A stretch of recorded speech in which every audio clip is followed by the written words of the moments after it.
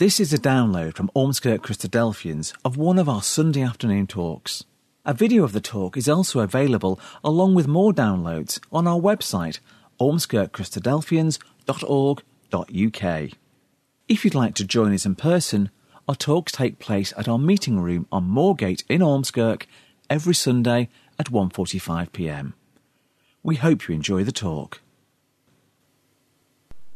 Often it seems that from this platform in Ormskirk, we like to do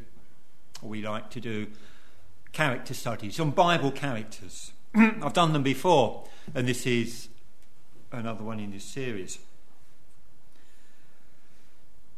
And how you normally do a character? Yes, you look at what we know about the people, what the Bible tells us. Normally only a very small portion of their lives, of course.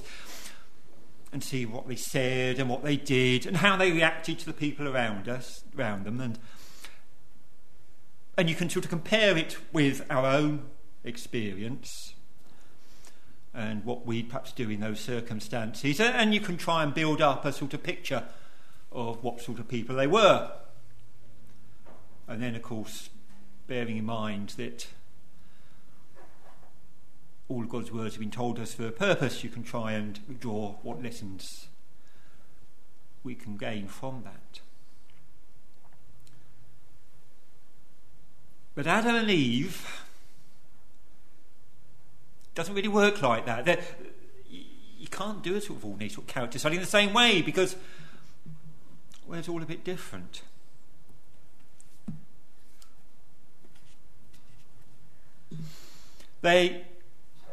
They don't live in the sort of world in which we live, or nothing like it. They didn't have the interactions with other people. They weren't part of society. They weren't like us. Or perhaps they were. I'll come back to that. But I notice actually in this series of character studies at Ormskirk, we are doing some pretty big and major characters. People whose main significance is more the part they played in God's purpose than anything about their individual personalities. And throughout the whole of Scripture, I think Adam and Eve are perhaps the most significant people, apart from just the one who you've also dealt with in this series just a couple of weeks ago, and that, of course, is Jesus.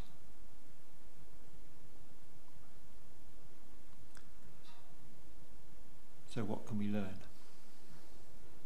Now, many of you have probably been told, or you might even have the understanding yourself, that Adam and Eve, well, that's just a fairy tale. That's not what happened. That's not the origin of man. What we know is that man evolved from ape men, who themselves evolved from other sort of furry, four-legged creatures. We can sort of dig up their fossils and find them in the rocks and in the caves, and so on and so on, back to a little bit of living jelly. Now, I don't want to get heavily involved in the science of all this. I know there are things out there, things you can dig up, things you can find, things, and you might sort of try and bring an explanation to them. And there'll be other talks that deal with all those sort of questions and all that sort of science. What I want you to do is look at yourself. Look at the people around you, the world you see. Think of your mind, your awareness, your sense of beauty, your sense of right and wrong, your struggles, fears and joys.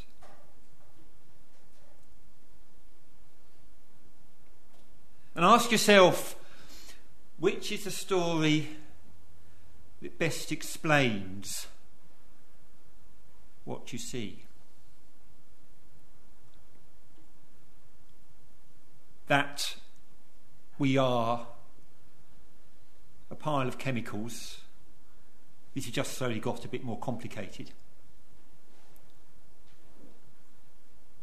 Or the story we're about to hear. And ask yourself, which is the more useful in your lives?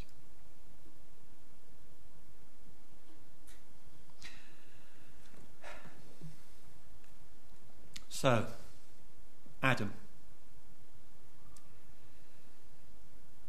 The names in the Bible often have some sort of meaning to them. And sometimes there's some significance in that meaning.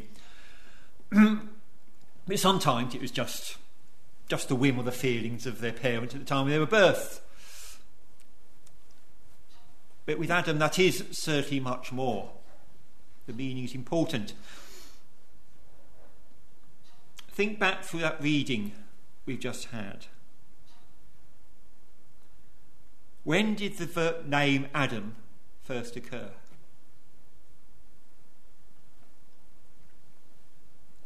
Reading from the authorised version of the Bible, or perhaps from the New King James Version, like I've got here, it's in verse 19. And whatever... here we go. Out of the ground the Lord God formed every beast of the field and every bird of the air and brought them to Adam to see what he would call them.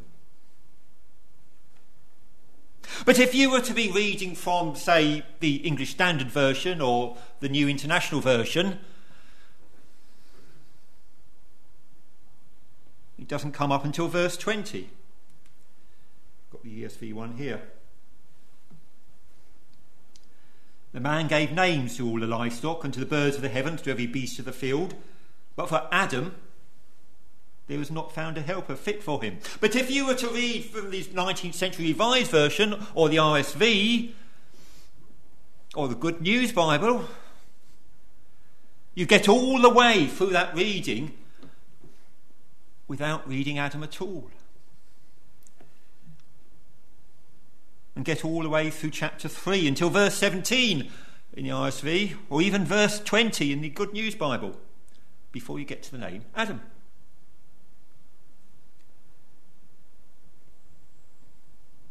So, what do all these versions have instead? Where the others have Adam. What they say is the man,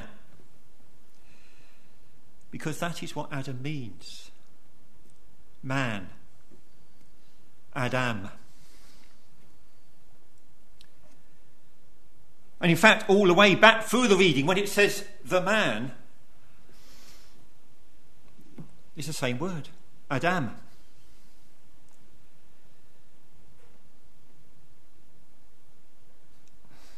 And it's almost kind of arbitrary, where the different translations have decided to stop translating it as the man and call it the name Adam.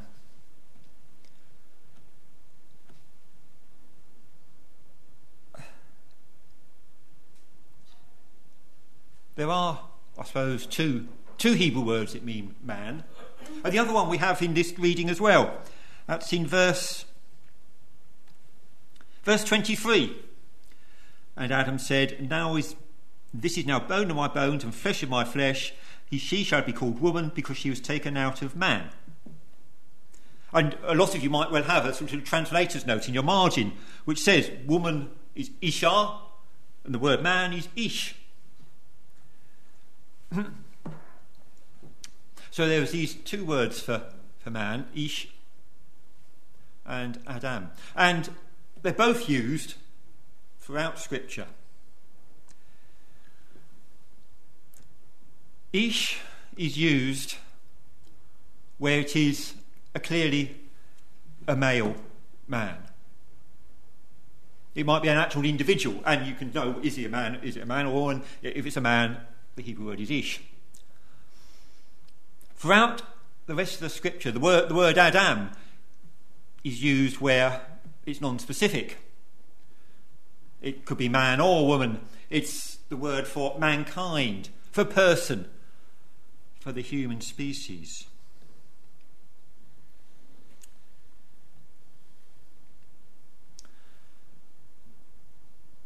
And so, of course, at this time, Adam and Eve were the whole of mankind. And to an extent, for all time, they represent the whole of mankind.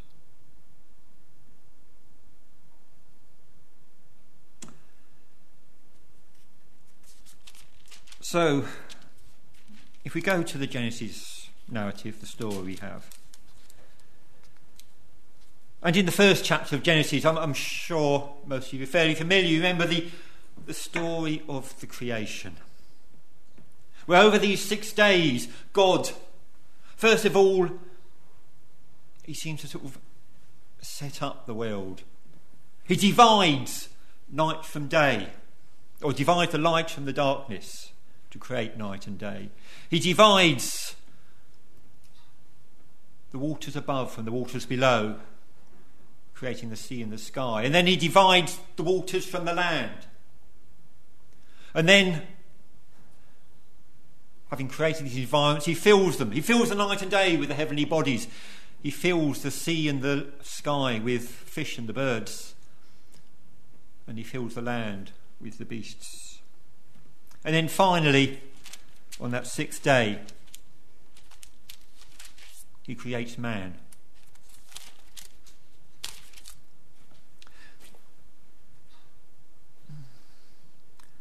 Chapter 1, verse 27. So God created man in his own image.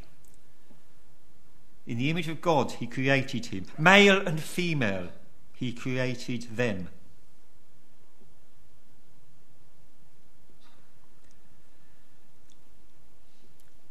So we're told that man was created in the image of God.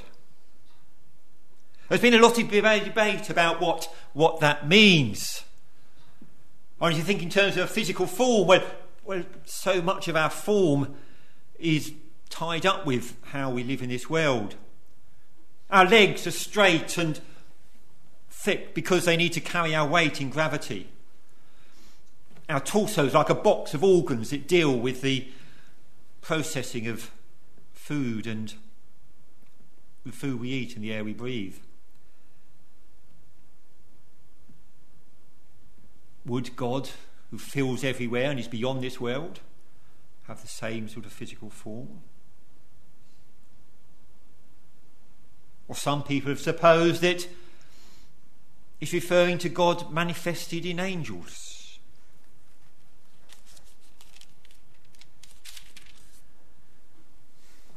Or there again, maybe it's some other aspect of God. God seems so very different to us, so much higher, so much beyond us, that we can't hardly think that we are anything like him. We are in his image, but perhaps in a small way, in our awareness, in our purpose, in our creativity, in our moral sense. We're just a dim image of God, but we are like him, an image of God.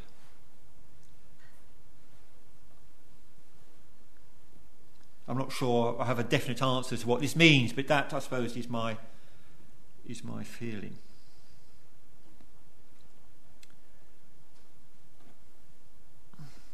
And so,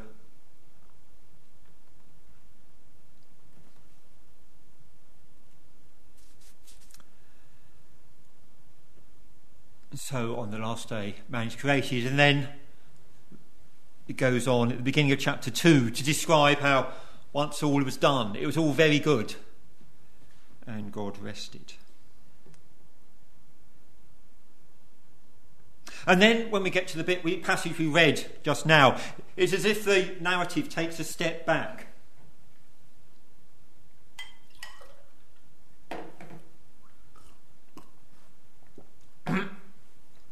We looked at the whole of creation, and we've looked at man's place within that.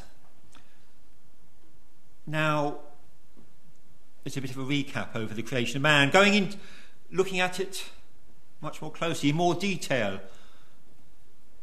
in more intimate detail.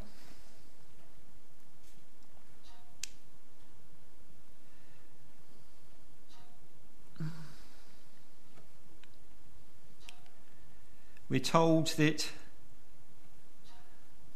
God made man out of the dust of the ground. And then he breathed life into him, making him a living spirit. So, Adam, and we too, are made of the ordinary stuff of the universe around us, the ordinary physical stuff. But then we too have something living within us. It is the from which we rely on from God, that living spark. And then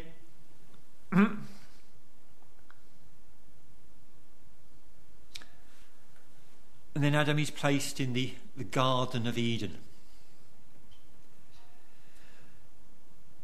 A term that is familiar to most people, a term about describing paradise, of the perfect place. It was watered by 4 rivers. It had trees that were good for sight and good for food. It was a rich and bountiful place where God placed man.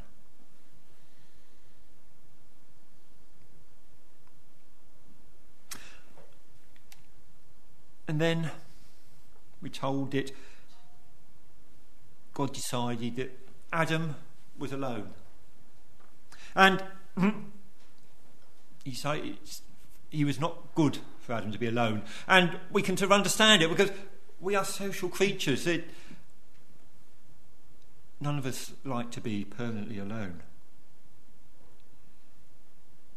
And there were lots of other creatures that God had made. And he too had a relationship with Adam, but Adam needed somebody on his own level. And so God created woman. Or, as I see it, he took this creature in the image of God, neither male or female, and divided him in 2, taking a part of one to make the other. And so now mankind becomes man and woman, Ish and Isha.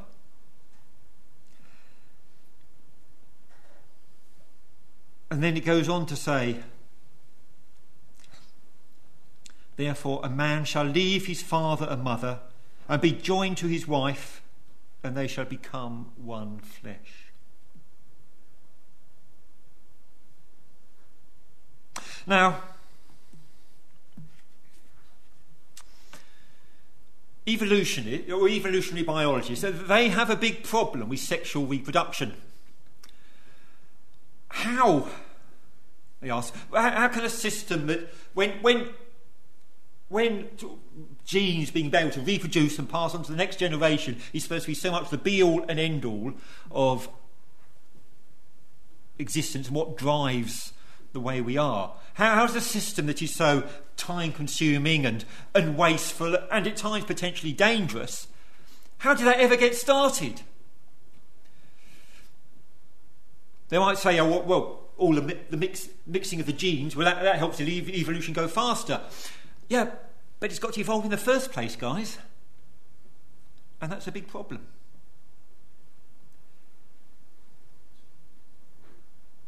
But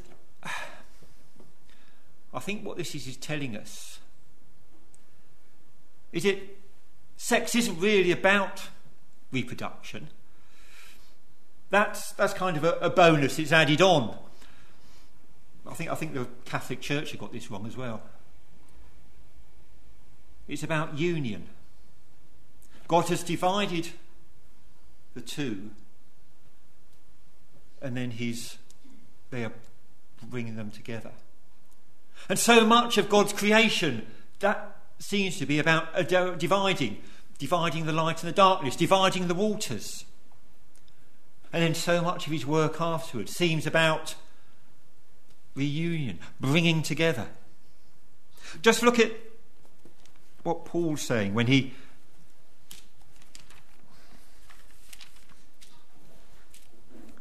quotes these words. That's in Ephesians. Which one is it? Ephesians chapter 5.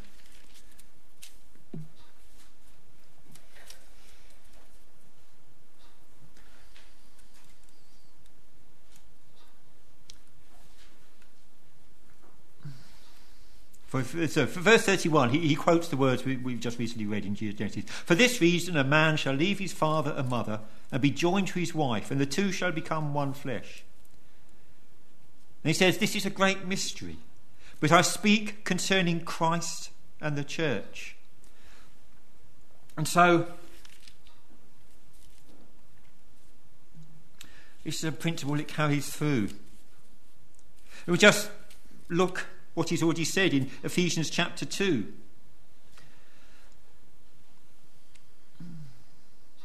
I'll start reading at verse 14. For he himself is our peace, who has made both one, and has broken down the middle wall of separation, having abolished in his flesh the enmity, that is the law of commandments contained in ordinances, so as to create in himself one new man from the two, thus making peace. The two men he was talking about was Jew and Gentile.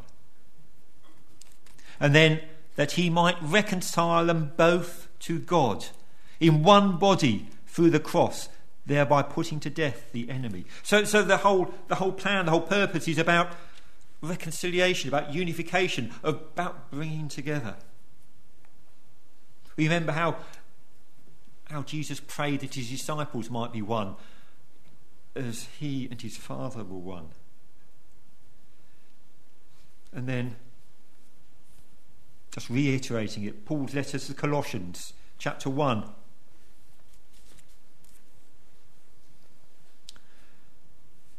Reading at verse 19. For it pleased the Father that in him all the fullness should dwell, and by him to reconcile all things to himself. By him, whether things on earth or things in heaven, having made peace through the blood of his cross. So you see how the whole purpose of God is about reconciling himself to the world, bringing everything together in a unity. And so mankind, a man and woman, it's just a little picture of that principle.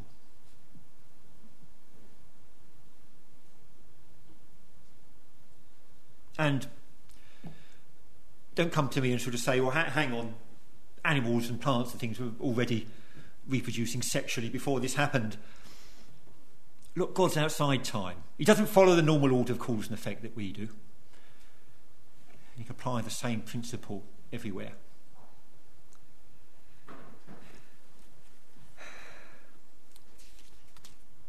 Right. So, back to the narrative. And just going back a bit. Going back to where Adam has been put in this Garden of Eden. And, as we read, it was a beautiful place, a perfect place.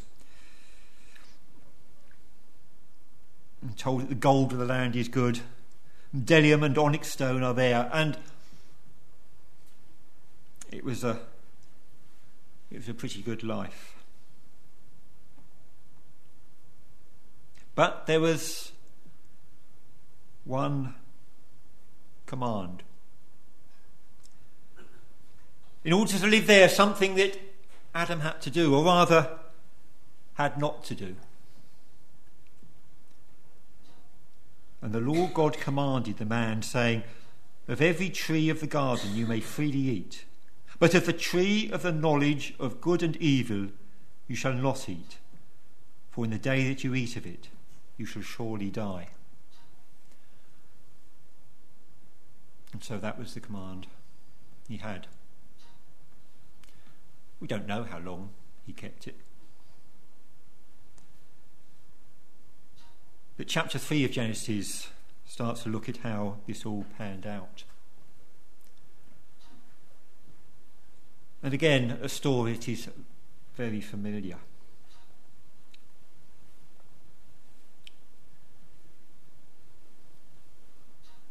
The woman is tempted by a serpent.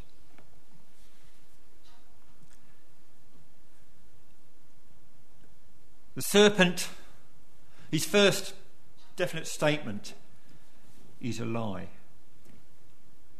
It's verse 4, when the serpent said to the woman, "You shall not surely die. For God knows that in the day you eat of it, your eyes will be opened and you will be like God, knowing good and evil." So it started off with a lie, but there was an element of truth. Up until then, Adam and Eve had known nothing but good. Received good from God, received a good life, and they themselves had followed a good life. There's no great pressure on it, nothing to do anything otherwise. But when they broke that command, they knew what it was to sin. It was the first, just in the process of taking that fruit, of breaking that command, they learnt evil. And the pain was that the evil they came to know, the evil they learnt, was the evil within themselves. Because take that fruit they did, and they broke that command.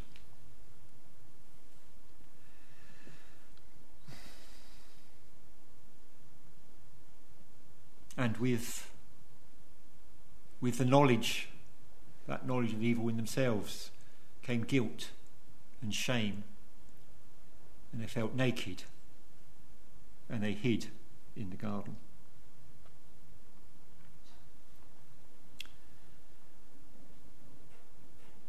But of course, there were consequences.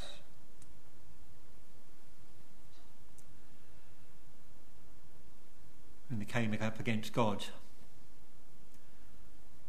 he could not ignore what they had done, and he had to pass sentence. When questioned,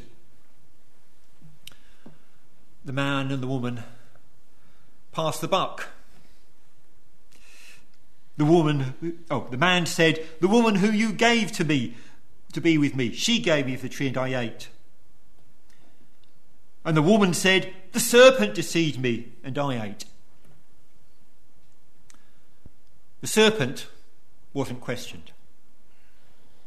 He was a beast. No sense of morality, no responsibility. It had played its part in the test, and now was just cursed as a symbol and as a reminder of what evil had been done.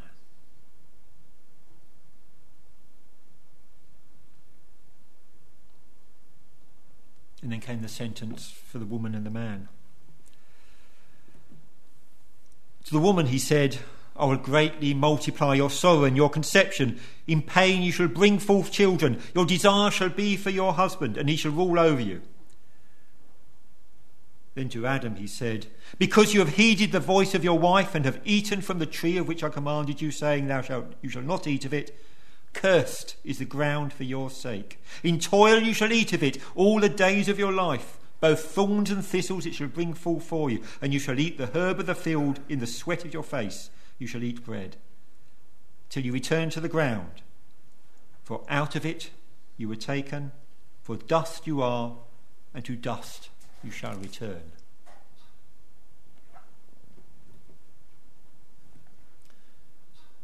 They didn't die straight away, but now that they were no longer perfect, now they had evil within themselves and knew it, they could not be allowed to live forever.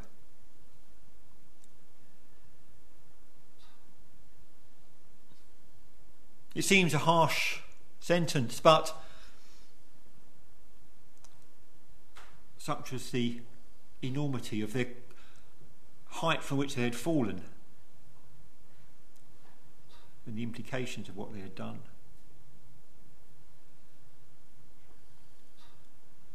But do those sentences actually seem a little bit familiar? Most of our essential bodily functions are at least comfortable, if not actually pleasurable. Not childbirth. And life is a slog. Many pains and struggles we have to go through just to keep going. And at the end of it, we all die. We all return to dust.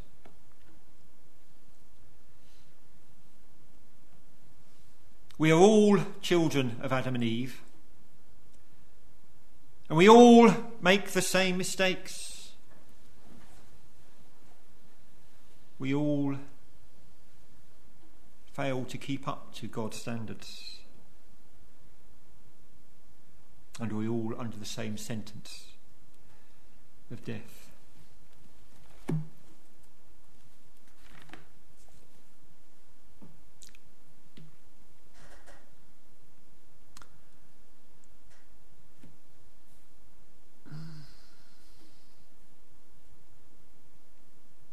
As Paul puts it in Romans chapter 5. Through one man, this is verse 12, through one man sin entered the world, and death through sin. And thus death spread to all men, because all sinned.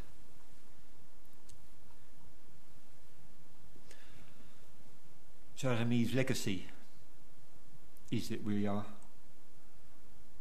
all under this curse. And the whole world is under the curse.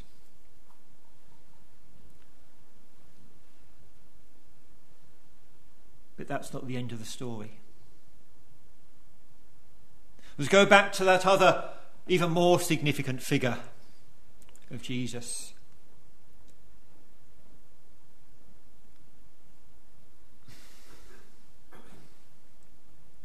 You get even perhaps a premonition of it back in Genesis chapter 3, where God speaks to the serpent, that symbol of everything that had gone wrong.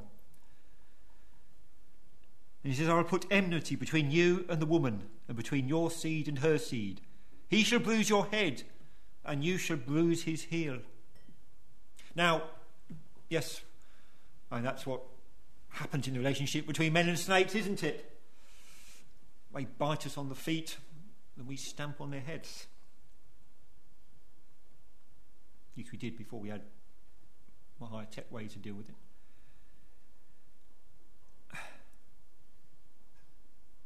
But also there's another seed of the woman, the child of Mary, Jesus. He was bruised but it was only a bruise on the heel. Because although he died temporarily, he lived again. But by doing that, he bruised the serpent on the head. He killed it. He put to death the evil that was in us and brings us death.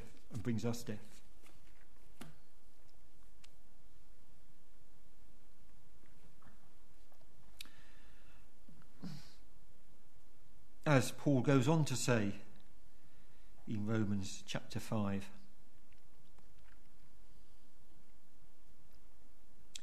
for if by the one man's offence, Adam's, death reigned through the one, much more those who receive abundance of grace and of the gift of righteousness will reign in life through one, Jesus Christ.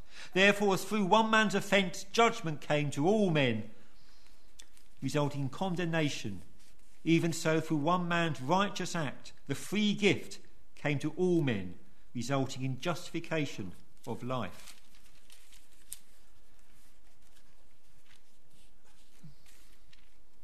And perhaps he puts it more succinctly in the first book of Corinthians, chapter 15. It's there, we just read about, it's talking about justification, of being made righteous, of Christ's righteous act, being able to undo Adam's sin. And now, I'm kind of going very rapidly through this, skipping a lot, because I know it's dealt with a lot at other times from this platform. But just to looking at 1 Corinthians 15. So we talked about undoing the sin. And then verse 21, for since by man came death, by man also came the resurrection of the dead. For as in Adam all die, even so in Christ all shall be made alive. So now we've not only undone the sin, Christ's resurrection has undone the sentence of death. And for those who ally themselves to Christ through baptism, the sentence of death no longer applies.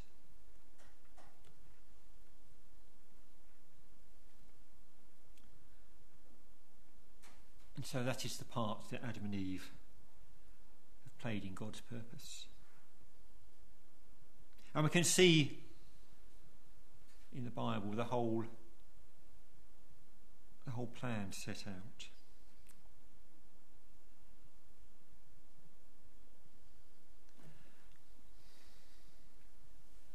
A plan to give men the chance to choose whether they'll go with God or whether they'll go their own way.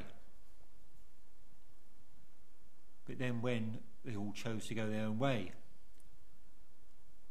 a plan to give them another chance to choose God with his help, to choose God with Jesus at our side.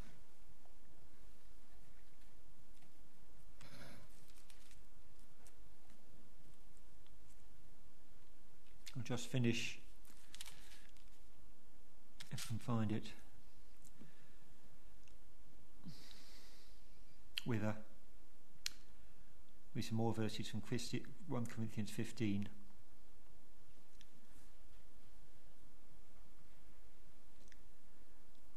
So it's verse 42. So also in the resurrection of the dead, the body is sown in corruption, it is raised in incorruption. It is sown in dishonour, it is raised in glory. It is sown in weakness, it is raised in power. It is sown a natural body, it is raised a spiritual body. There is a natural body and there is a spiritual body. And so it is written, the first man, Adam, became a living being. The last Adam, the perfect man, Jesus Christ. The last Adam became a life-giving spirit. We hope you enjoyed that talk. For more downloads, videos, information about what we believe and details of our meeting times, go to our website ormskirkchristadelphians.org.uk.